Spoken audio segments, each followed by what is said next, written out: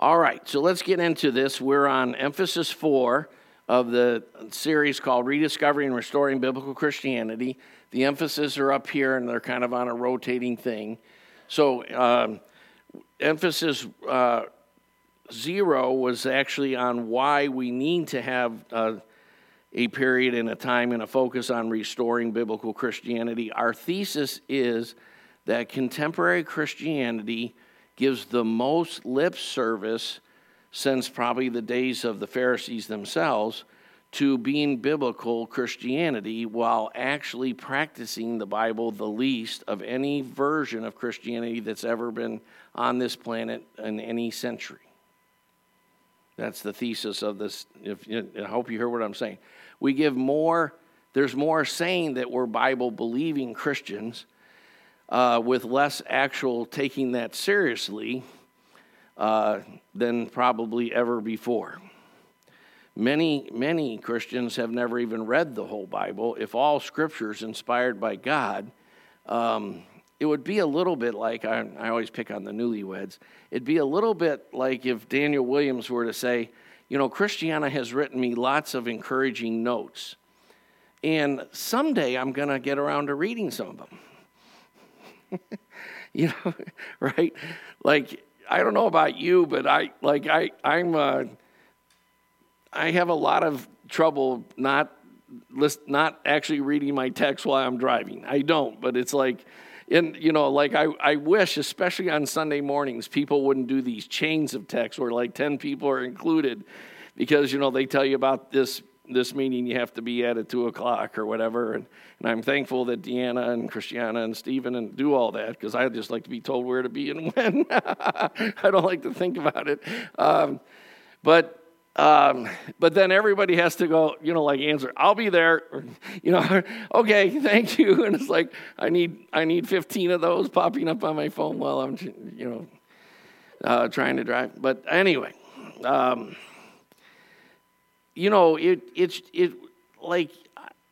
I have a difficult time not reading all of your text. And believe me, most meetings that I'm in, like I'll meet with someone for an hour or so, and by the end of that meeting, I have 8 to 12 texts.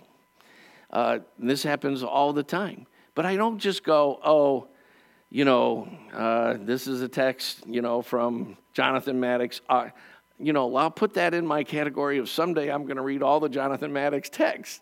Like, we don't do that, right? And so why do we do that with Scripture? If we really believed it was a word from God, the God who made the universe, we'd be pretty intent about studying it. Right? And that is one of the craziest things, like newborn babes long for the pure milk of the word.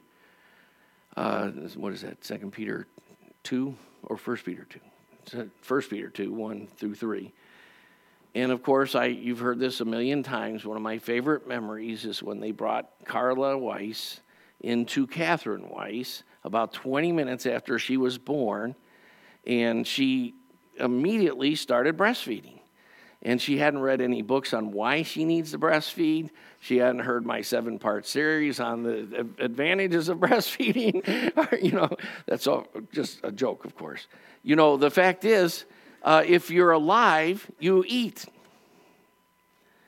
And the fact that we have to constantly try to encourage people to make some kind of priority about the Scriptures is more symptomatic of the fact that maybe we're not as alive in Christ as we think we are. Because live people eat a lot. Ask me how I know. So, Cindy wasn't that good pizza. The whole thing of loving God, the reason this whole series starts with that is, the whole point of Christianity isn't that we would have, someday be able to afford to get rid of this ugly carpet, or have the right candles, or the right vestments, or, practice Lent the right way, or whatever. What God mostly wants, anything we talk about with spiritual disciplines, with community with the advantages in how to do community, let's say, and how to work through conflict together, all these kind of things. The end of it all is that God wants to have a love relationship with you. If you would put yourself in God's perspective, one of the things, it is really an advantage having raised kids and grandkids. And part of the advantage is because what you want, like one of the reasons grandkids are so wonderful, is because you can just love on them and spoil them, and you don't have to worry about them like you did the first. Like, I'm not necessarily worried about whether I can afford to send them to college. So, and then you can play with them how much you want, then give them back. But but what you want is relationship, right? And if you put yourself in God's position, what God wants more than anything else is He loves you and He wants to be intimate with you. He wants your fellowship to be sweet. And He's more excited we think, like, I've got to do I only did devotions 4 days instead of 6 this week, and I got to check off my boxes of 6 chapters or whatever my goal is or whatever. What God wants is that whatever spiritual disciplines we have, which we need, but it's not because you have to do them. In fact, I always say you've got to reposition yourself in terms of grace every day. You don't do spiritual disciplines because God is going to love you anymore or because you're going to be any more acceptable. All of that was granted to you in Christ. And you do it for the same reason that Daniel Williams actually does read Christiana's notes. Because, it's always amazing to me. I've had the privilege of doing about 100 weddings or so as a pastor. And in more than 90 some of those are people that we've discipled for several years and watched their growth in the Lord. And the thing we're most happy with of all the ups and downs and disappointments and excitements in ministry is that of all the people that we've discipled before they courted and got married, we've never had anyone that's had a particularly difficult marriage. Most of the people that have struggled with their marriage that we've helped over the years came to us already married and already struggling. And even then, we've had a pretty good success rate in terms of helping the marriages eventually get really good. So that's wonderful and very rewarding, and that's my favorite part of the whole ministry deal.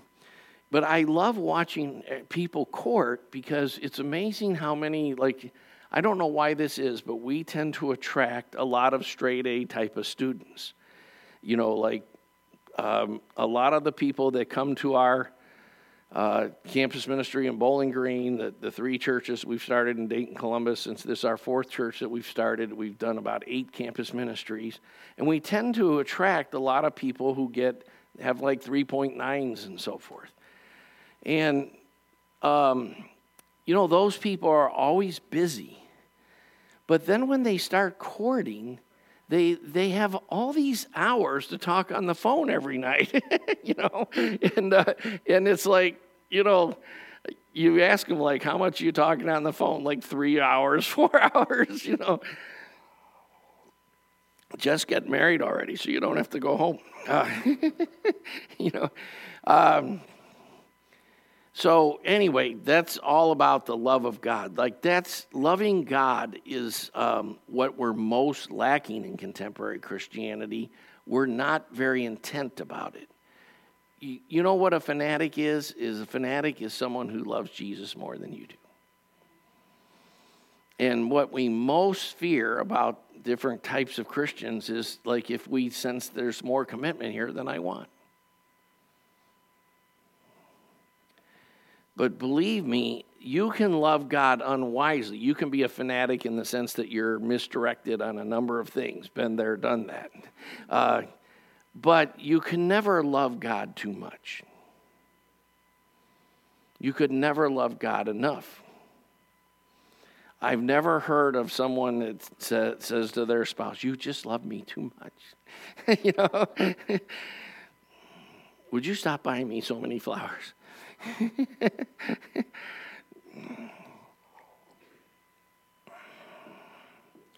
So, second thing we covered was grace-based versus performance-based, and that's more than in the Christianity of our culture. That's deeply rooted in our own sin natures. And so grace, coming to a deeper and deeper grace-based approach to God is itself a lifelong journey. So that's all the more review I'm going to do of that because I'm way behind schedule already. About an hour behind already. Number 3, we covered rediscovering and restoring the biblical and historical church. Many historians have commented that the Protestant Reformation was the triumph of St. Augustine's views of grace and salvation over his views of the church. And so, things like community and loving each other and actually being some kind of accountability and some kind of spiritual authority and so forth. Certain types and approaches to Christianity take that for granted. We had Anvesh, Deanna, and Sindhu over for pizza late Friday night because we had a meeting with Michael and Jesse till about 10 or something, and then we ordered a pizza, and I went and picked up Sindhu on the way to get the pizza, and she came over, and we ended up picking up Anvesh at the same time, and then we ate pizza for a while, and then, of course, Catherine, being the sensible one, went to bed, and the rest of us decided to watch the movie Luther, that was the one that was put together by Trident Lutheran Financial. That's super high quality and very accurate to the history version of the history of Martin Luther in the start of the Protestant Reformation. I, of course, fell asleep halfway through the movie, as did Sindhu, but Anvesh and Deanna stayed up for the whole movie. But, one of the things that's so interesting to me about the movie is that Luther's pastor said, Luther's in this crisis, and his pastor sends him to Wittenberg to get a doctorate in theology. And Luther's like, "I'm having a crisis in my faith, and you're sending me away." And he says, "I'm sending you to the Scriptures, to Christ himself." But I thought it was interesting that in their particular version of Christianity, and this is still true in many monastery orders or whatever, but there's authority, and Luther does it because he was told to do it. And we would just I've never heard a sermon other than myself on any kind of verse like Hebrews 13:17. Obey your leaders and submit to them because they watch over your soul. No preacher would read that verse today. No preacher would read 1 Timothy 5:17. Let the elders who rule well be considered worthy of double honor, which the Greek means double pay. Wouldn't it be nice if someday we actually had real salaries? What do you think, Dean? So,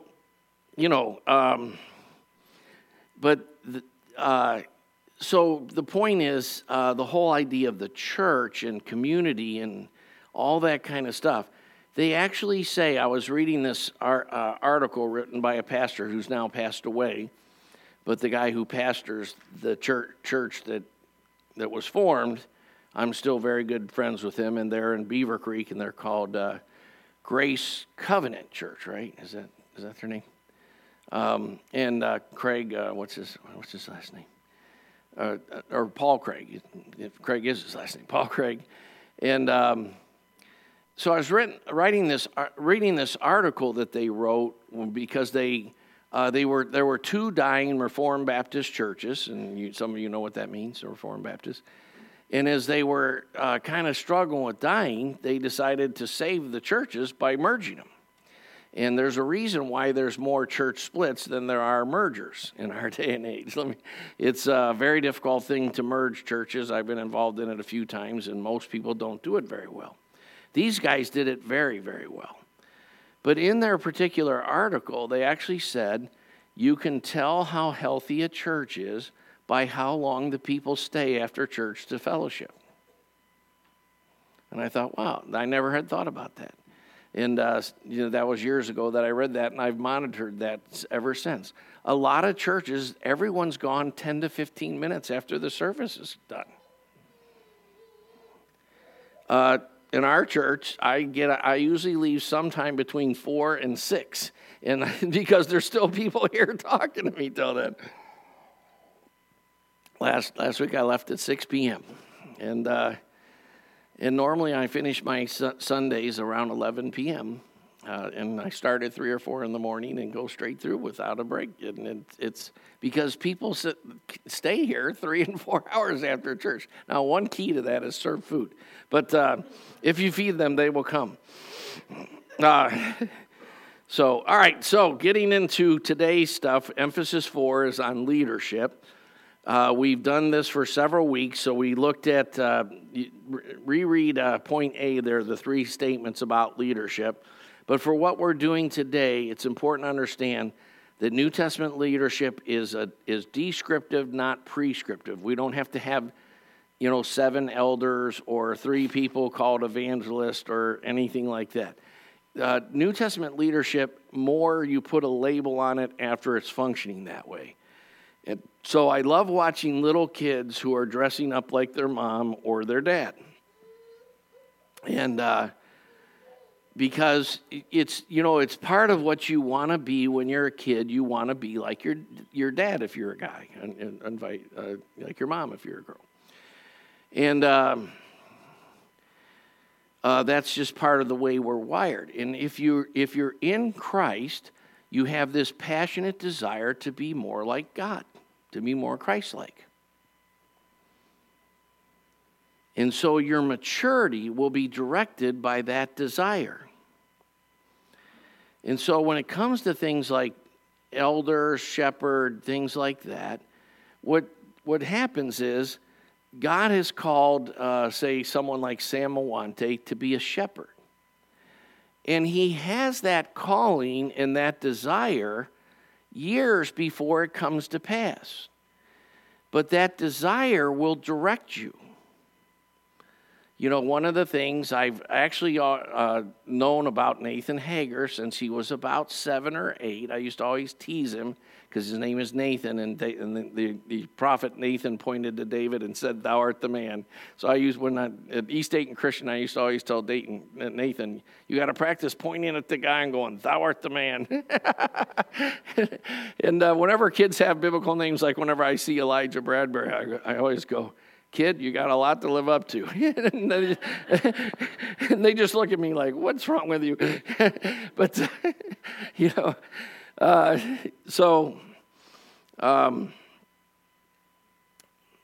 especially do that, of course, for the biblical names. But descriptive versus prescriptive is a huge deal, because what happens is I remember I was 17 years old. I'd just become a Christian. Maybe by this time I was 18. And I'm in this conference, and a guy named Bob Mumford was speaking. And he said a particular point, and he emphasized it with like a hand clap. And it was like the power of the Holy Spirit shot through my body. And I said in my heart, that's what I want to be when I grow up. And I knew from day one when I became a Christian that I used to study the Bible on my knees at night so that I could not fall asleep. I was a little nutty when I was in college. And, I literally would study on my knees so I could study longer because I wanted to know God's word so that someday I could teach it. Right? And so the whole thing of New Testament leadership is descriptive, and that it's charismatic and functional and organic. When you're called to these things that we're going to talk about today, you will know that years before you're actually functioning that way many times. And usually, people always go, well, how do I know what I'm called to? You'll have a desire for what you're called to, vocationally and everything. I always think it's funny that both young ladies and young men ask me, like, what if I have to marry an ugly guy? And I go, well, God will change your heart in such a way that he won't be ugly to you. Because you can't let the world tell you what's beautiful and so forth. Someone is beautiful because of who they are as a whole person. And you have eyes to see what they can't see. And I always tell guys, like, don't worry about whether you're going to get married or not. What Adam was called to do was tend the garden. Become who you're supposed to be in Christ, and be faithful in your responsibilities, and God will be preparing the right person for you. And he'll bring them at the right time. And that's actually how it does work. What if Adam had said, there's no helpmate suitable for me, I'm going to solve this problem? It wouldn't have worked out very well, right? He went, like, he tried all the dating sites. And Fig Leaves International. But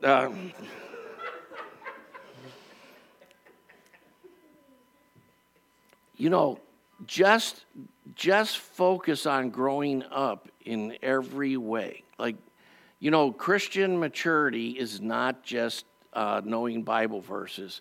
It's vocational maturity. It's knowing how to manage money. It's having great relationship skills. It's having great sensitivity to the Holy Spirit. It's learning how to do conflict resolution well. Christian maturity is a whole concept because God created all of us. And when he got done creating the world, he said, at various days, he said, what? It was good. But on the sixth day, he created a naked man and a naked woman married for a sexual relationship. And then he said, it's very good. It was only good up till then. Then it was very good. And so the truth is, one of the problems with American Christianity is we tend to think spiritual things are good. And things like getting a master's degree in business and becoming an engineer is not that as spiritual as reading your Bible, but it is. And learning how to do money well. That was another thing I used to always talk about to Nathan about back when, let's just say he didn't have the best track record in keeping jobs and so forth at that time. And one of the reasons I know that he's growing so much in the Lord is after he got this idea to go through a thing from Greene County and how to do heating and air conditioning, he's had nothing but promotions. And who you are at work doesn't lie. Does that make sense? Like, you might get a couple promotions if you are a squirrely guy or a little bit, manipulative or smart, but you won't be able to sustain that kind of direction and success and so forth. Daniel Williams, a guy on our leadership council, when he's had an internship, you know what I knew already before he did? That they're going to offer him a job, which they did, right? Because, why? Because he's Daniel Williams and he's Christ-like. Right? So, all right, so let's get into this. We looked at priest and priesthood. All we're going to remind ourselves is that all people in the New Testament are called to be priest. Some denominations call their pastors priests. We don't want to quibble with that and be divisive. But the truth is, Melody Burks is a priest to God. Right? Noel is a priest to God. David Furlow is a priest to God. Zachary Burks is called to the priesthood. And you are called to do what priests do. Worship God, enjoy his presence, be filled with his Spirit, study his word, practice his word, teach his word. Ezra 7:10. Ezra the priest had set his heart to study the law of the Lord, to practice it, and to teach his commandments in Israel. That's what priests do. All right, so then we looked at the words for overseers, bishops, presbyters. There's some definitions there. And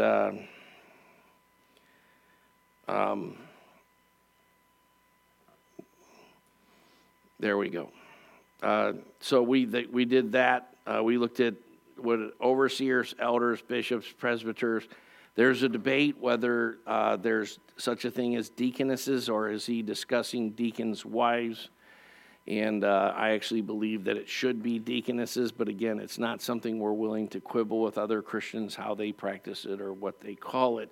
But restoring these things to the church is actually super necessary for a lot of reasons. You know, one of the things that happens in a lot of versions of Christianity is, in the name of submission, too many women's gifts are squelched, and women don't have a strong enough voice in the church and ministries and things of that nature. You know, that's why we have women worship leaders, women, Catherine does her series on church history, and she's doing Luther next week, right? So,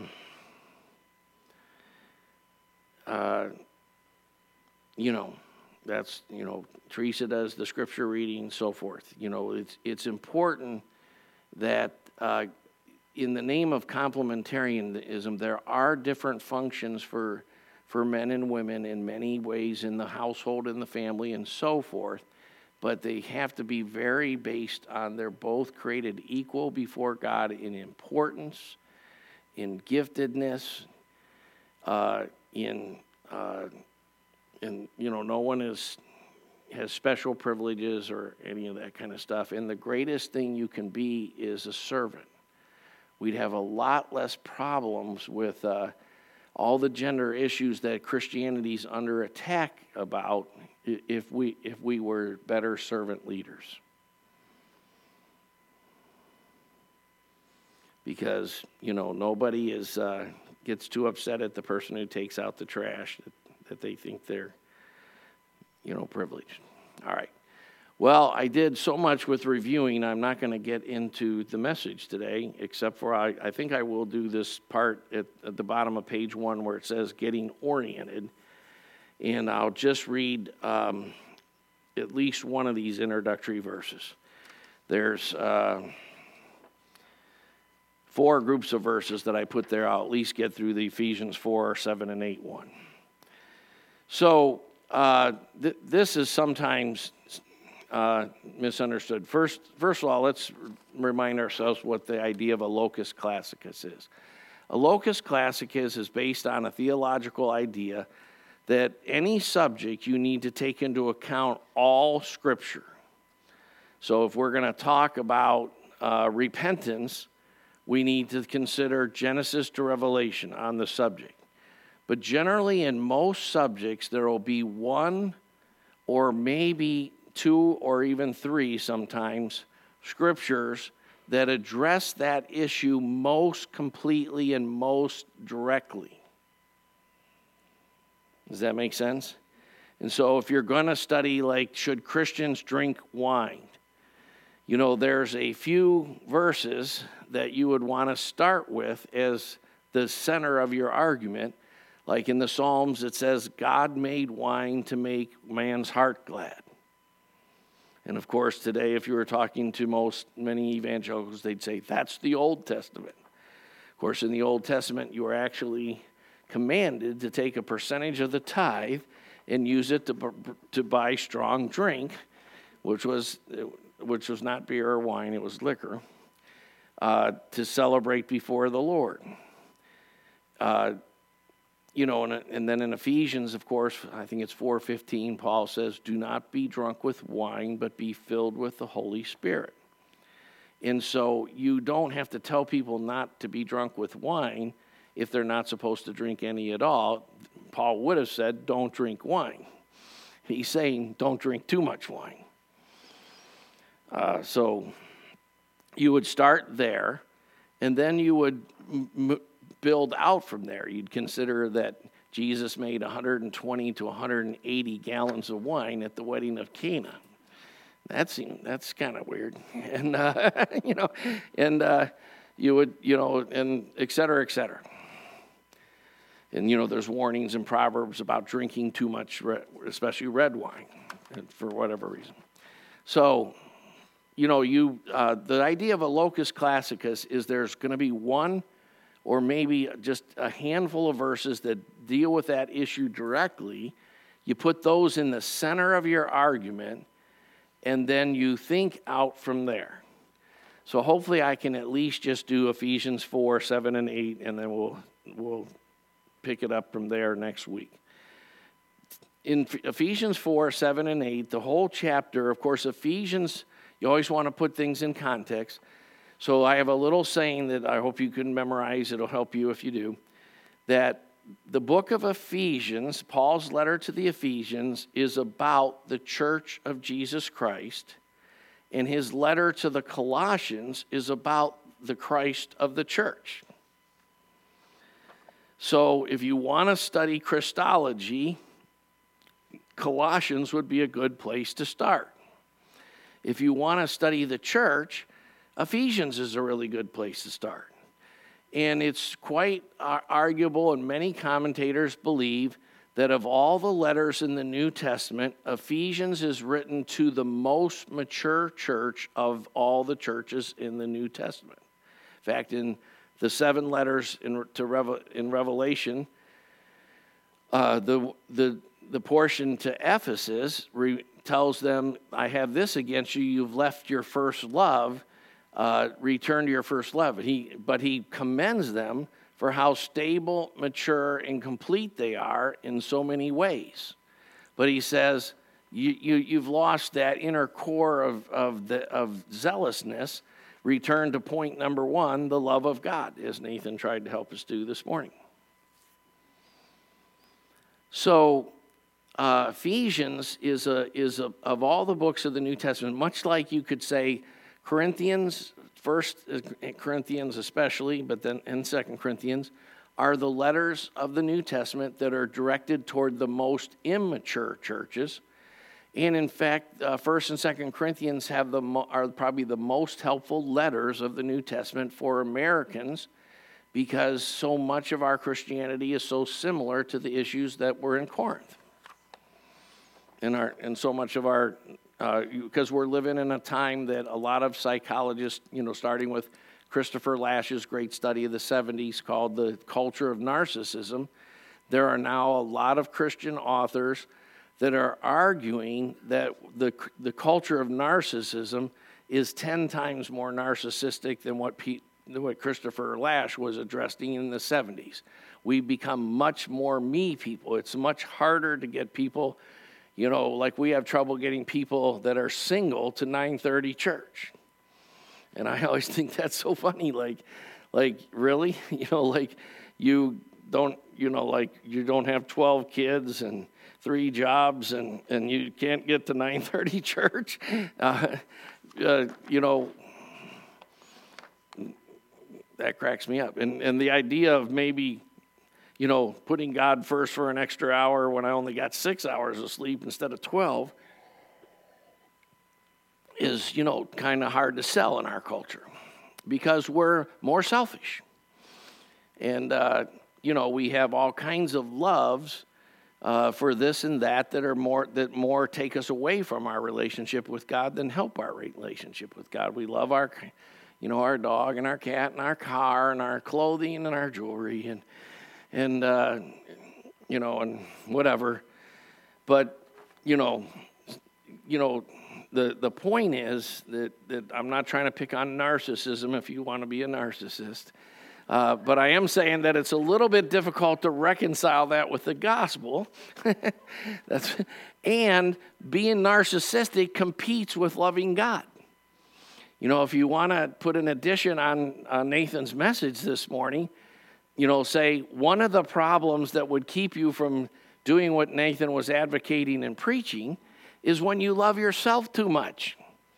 And you got, the great Puritan preacher Jonathan Edwards always preached about what he called the religious affections. And he says, before you come to Christ, you love your cat, you love your Uncle Bob, you love your job, you love having a nicer house. You have all kinds of things that are stealing the love of God in your heart. And what it means to journey with Christ is to kill more and more of those things, because you're falling more and more in love with God and less and less and less in love with the things that compete with God. And that's, in a sense, what sanctification just means, to be set apart to God. And you can't be set apart to God if you're enslaved to eating too many ice cream sandwiches. Ask me how I know. I can't love God in Klondike bars at the same time. So, the other day I was suggesting that after pizza we watch a movie, but I said, why don't we? And Deanna thought I was going to suggest that we go to Kroger's to get ice cream sandwiches, because I have at times. So she was like, I'm not going to Kroger's to get the ice cream sandwiches. I'm like, I actually haven't had an ice cream sandwich in probably a year now, or 6 months. I haven't had any, maybe 3 months. I don't know. Pinocchio's nose is starting to grow. All right. Anyway, back to Ephesians 4. But to each one of us, this is kind of a locus classicus about this whole subject of leadership, is what I'm getting to. But to each one of us, I haven't been very, the cost of getting 3 hours sleep 2 nights in a row. I get a little spacey. But we had a great call to India yesterday after 3 hours of sleep. But to each one of us, grace was given according to the measure of Christ's gifts. Therefore, when he ascended on high, he led captive a host of captives, and he, of course, that's Christ, gave gifts to man. So the first thing I actually want to talk about, and then we'll get into the gifts of helps, administrations, apostles, prophets, evangelists, shepherds, teachers. We're going to get into them in what I would call backwards order, because, of course, in Ephesians, they're listed as apostles, prophets, and so forth. But I believe that giftedness starts with the gift of helps. And for some people, it progresses to the gift of administrations. And those are necessary progressions before you get the gift of being a shepherd and a teacher. And what a shepherd and a teacher and an evangelist put together, when someone is a shepherd and teacher and an evangelist at the same time, eventually that graduates into being an apostle. And there really are apostles today. That's a debatable subject. We'll talk about the 3 kinds of apostles in the week next week. And there are not apostles like the original 12, nor like Paul. But there are apostles like Barnabas and Timothy and Junius and people like that are discussed, that are called apostles in the New Testament. There are still those type of apostles today. And if we went about, instead of having just district coordinator and that kind of stuff, if we went about restoring the leadership of the church to being the biblical functions, and not just biblical titles, but biblical functions. That's why that point that it's functional before it's hierarchical is so important. We need people who are actually functioning as prophets. We need people who are actually functioning as evangelists. We have lots of people who are called evangelists in the scriptures or in the church today, and they go around and give Sunday night revivals at churches, and they're called an evangelist. But are they like an evangelist, like Philip the evangelist was an evangelist? So that's what we're going to be dealing with in the next few weeks. But foundational to that is this verse in Ephesians 4 that he, Jesus, when he ascended, he gave gifts to man. So this is very, very important for you to hear. Jesus didn't just give gifts to the church. There's a kind of theology today that is called the two kingdom theology. And it's the idea that Christ reigns over the church, but he doesn't reign over all of the world. But Christ reigns over all. And God's gifts of shepherds, teachers, helps, administrations, all these are actually gifts that are given to all people. Does that make sense? Now, that's not to say that there are people outside of Christ that are teachers or shepherds or apostles. But it is to say that these gifts are meant to affect a lot more than just the church that you're serving. Does that make sense? There's a very nice movement in the church today where lots of Christians from different ways of thinking are asking, if your church left such and such neighborhood, would anybody notice in that neighborhood? And that one of the reasons I want to get back to doing our whiz kids and reading in the school and stuff, to be honest, if we left this building, nobody within a mile or three around here would even know or care, except for the pastor across the street who likes our church and comes to talk to me about, well, how are you guys doing that? Like, because they don't have anybody under 70 in their church. And we're praying for people over 70. Right now it looks like the only way that we're going to get there is that I'll be over 70 before you know it. So, what's that?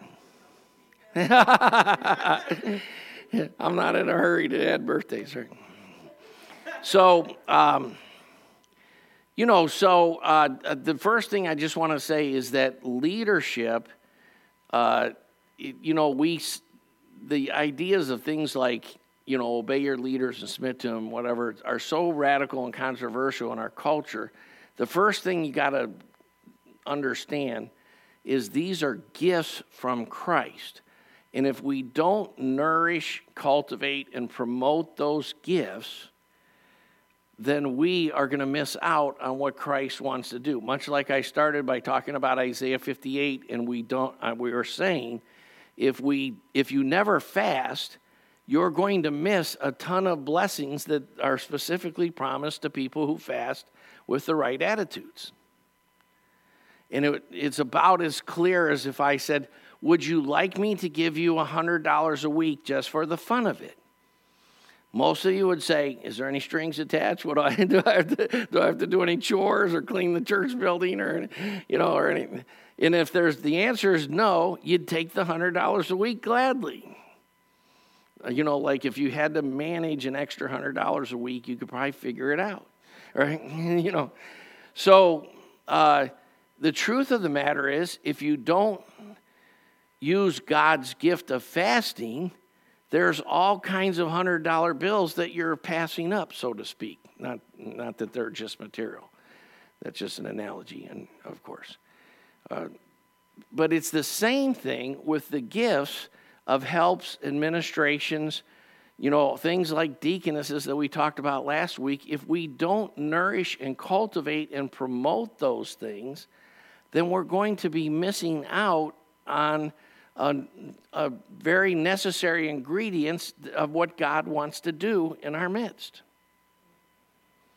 And so, people, I have a good friend that's a pastor of the Assemblies of God Church at Bethel Christian named Pastor Brown. We talk all the time. And he says, Greg, nobody disciples like you guys do. And he kind of means it like, is that sustainable to, I have pastors all the time say to me, like Nathan was just teaching some guys this week how to do their taxes and how to budget and so forth. And pastors say to me all the time, like, no, I've never heard of a church that does as much for the people as your church does in terms of teaching them, giving them, serving them, and so forth. But, you know, whether it's a common practice or done elsewhere or popular is never actually an issue. The issue is it in the Bible? And the truth of the matter is, Jesus, although he ministered to big crowds, Jesus mostly invested in a small group of people. And that's even, you know, when in the story of Gideon and the Ephraimites and all these, there's various biblical times where God says, no, you can't take that many people.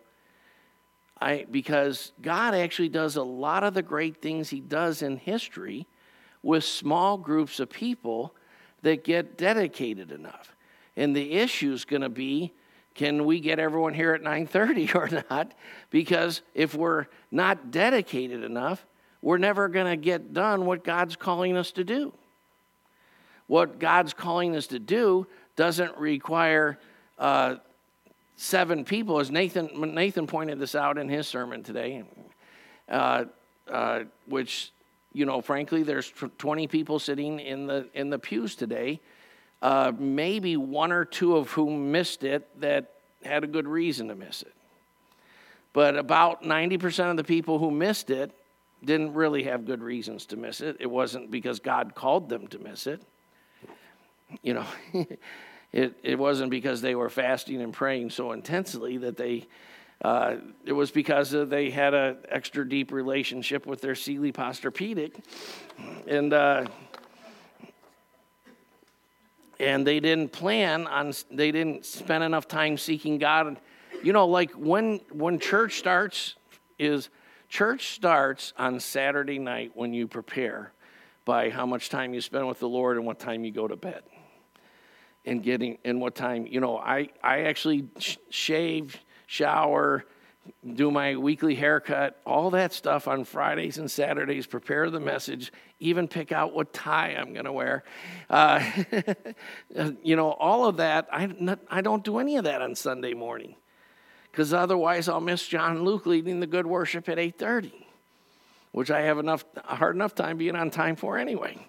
So, and honestly, Jesus gave gifts to men, and some of that gifts involves you've got to start taking seriously that you're called to be a shepherd, you're called to be a teacher, you're called to be an evangelist, and are you actually, if you step back and look at your day, and if you step back and look at your week, are we taking the right steps to get there? Are we clear about who we're becoming in the Lord? And are we clear about what the plan is to get there? And I assure you that the idea of sending people to seminary to produce leaderships is not a biblical idea. You know, Jesus in the New Testament, they equipped the church from within. And it really gets down to, you know, David Yamarte and David Furlow are called to a course of study and discipleship to become first helps and administrations, eventually shepherds, teachers, evangelists, and eventually probably members of apostolic teams, so that one church becomes 100 churches. And the way life works is very clear. Anything that's healthy reproduces. You know, it's a big issue in our culture because we don't have any moral compass or any Christianity left or whatever, you know, whether we should give condoms to teenagers and all this nonsense. But the truth of the matter is, healthy bodies start to reproduce unless you do something intentional not to. Right? And of course, the Christian way is to wait till you're married. However, that principle applied, Christians reproduce Christians, and we're living in a time where a very significant percentage of Christians have never brought anybody to Christ and into Christian maturity. We actually think the way you're supposed to do this Christian life is you're supposed to do this Christian life by, I invite people to church and I hope the professional guys get them saved. That is not, and you can't find that in the Bible anywhere. What you do is you produce, Philip was just a guy who served with tables in Acts chapter 6. And he eventually, by Acts chapter 8, is turning the whole city upside down for Christ. And he's the only guy in the New Testament who's actually called an evangelist. So the truth of the matter is biblical leadership is reproduced very intentionally by discipleship, not by degrees and certifications from Bible schools. And again, nobody emphasizes having the right amount of knowledge and study and all that more than we do. That ingredient has to be there. But you don't necessarily have to have a piece of paper that says that you have that knowledge. You actually have to have it. That's the real issue. Is it who you are? Well, I've gone way over as usual. But despite all the segues and so forth, if you got the core points, it should actually change how you live. Like you need to take away from this, like in terms of helps, administrations, teachers, shepherds, evangelists. Am I called to these things? What is one of those? And am I doing the right things to get there? And if you can't answer all of that yes, then I'm suggesting to you you're missing something that's supposed to happen in the first week you're a Christian. You should be called to that kind of stuff as you come to receive Jesus Christ. So as John Gray comes to lead us in the Lord's Supper, I encourage you to take that away. Like, find out what you're called to be and find out if you have an actual plan to get there. And submit that plan to some guys who did get there and say, is this a plan that'll get me there? Amen.